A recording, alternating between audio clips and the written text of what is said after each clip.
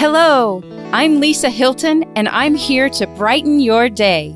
Each episode, I'll share 3 things that have brightened my day. It might be something I just learned. It might be a new kitchen gadget I discovered. Or it might be a new bottle of wine I uncorked. Then I'll invite a guest to share 3 things that have brightened their day. Our brains on Positive are happier, less stressed, and more productive. Together, we're going to start a ripple of positivity that will spread. Let's go make some waves. Hi, friends. Lisa here. For those of you who know me, you know that positivity is my beat. It's how I make my living. It's how I'm wired, and it's one of my top 5 strengths. Today, my guest is Dan Masadi. Dan is both a mentor and a friend. His career has spanned from serving in the Coast Guard to consulting with the Department of Defense, and most recently to being a lean leader and executive coach at the Oregon State Hospital. I'm looking forward to finding out what's been brightening his day lately, but we'll check in with Dan in a moment. The first thing that has brightened my day is this month's cheap and cheerful wine pack from Santiam Wine and Bistro. I've missed the last few months, and boy, was it worth the wait. I chose the red wine selections this month, and the 2017 Tribute Cabernet Sauvignon was delightful. Just listen to this description. Opulent and bold with aromas and flavors of cassis, blackberry, black cherry, and ripe plum that give way to earth tones, tea, vanilla bean, and shaved chocolate. The pairing suggestion recommended steak and barbecue. Well, I had Hungarian goulash one night and Paddington's whippersnapper pizza the next. Worked both times for me. In all seriousness, I don't have a very sophisticated palate. What I know of wine tasting, I learned from reading the book Cork Dork. If you haven't read it, it's a great read. It's about a journalist who gave it all up to pursue the title of Master Sommelier. An almost mythic title. It is such a rigorous process to successfully complete and pass the test. Here's what I took away from the book. I pour a small amount of wine in a glass. After I swirl it around, noticing the color, I put my entire nose into the glass. It works. I have a small nose. I take a big sniff and observe. Then I take a sip. I smack my mouth a little. After I swallow, I put the tip of my tongue against my upper teeth and tilt my head down.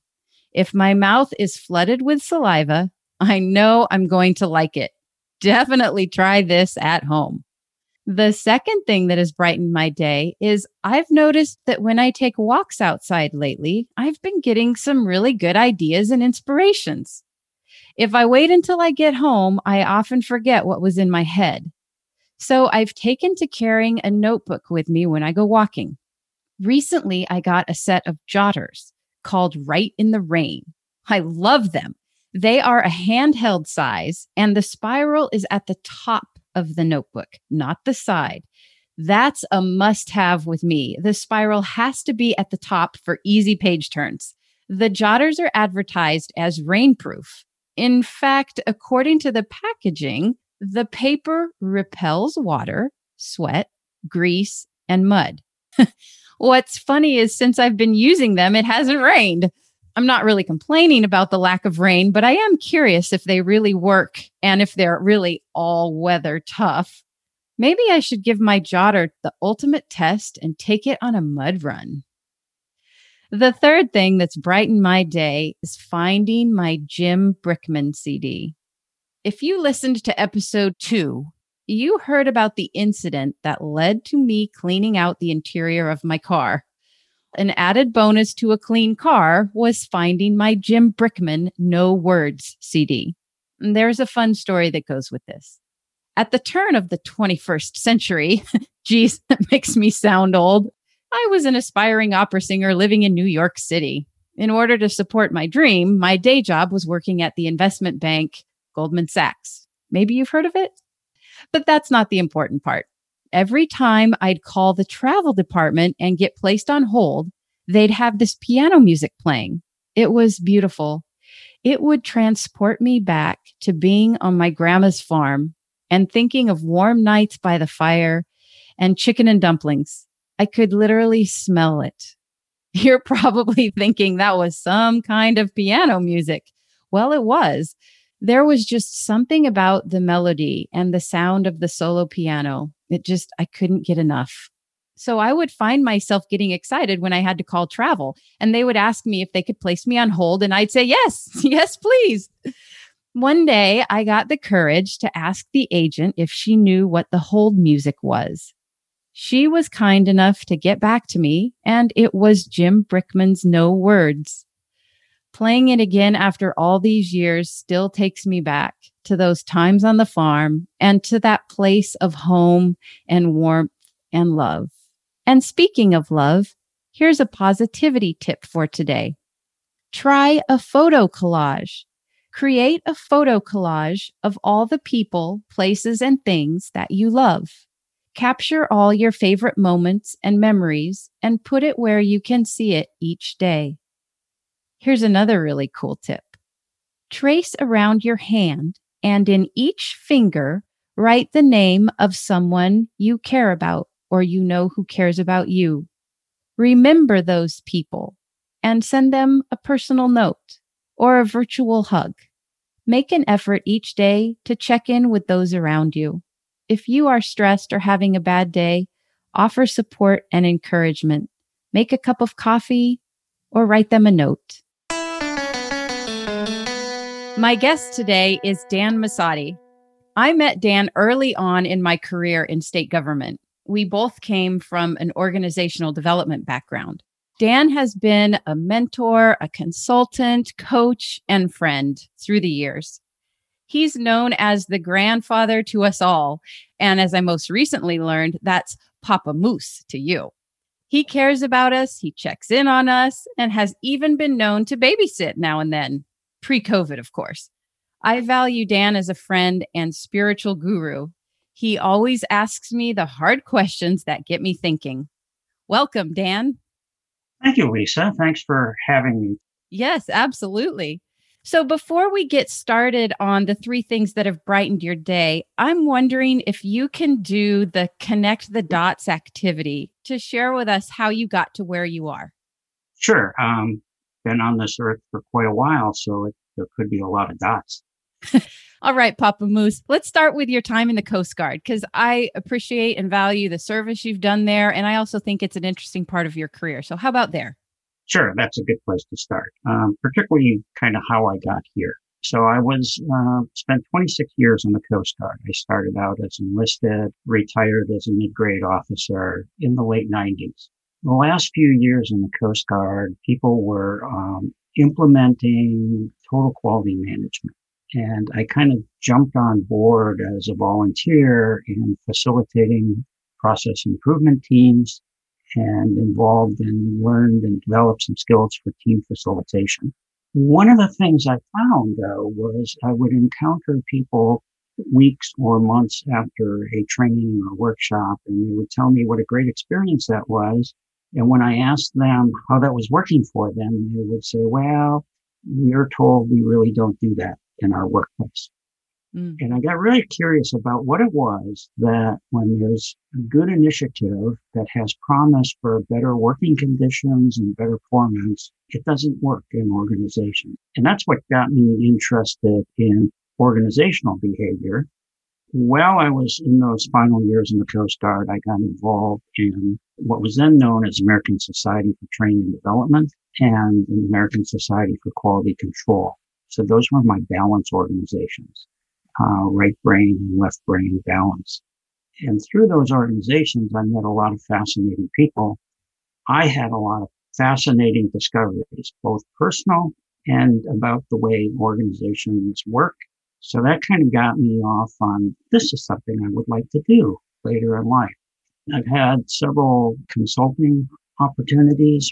I worked with a small organization development team right after retirement, working with NASA for a few years.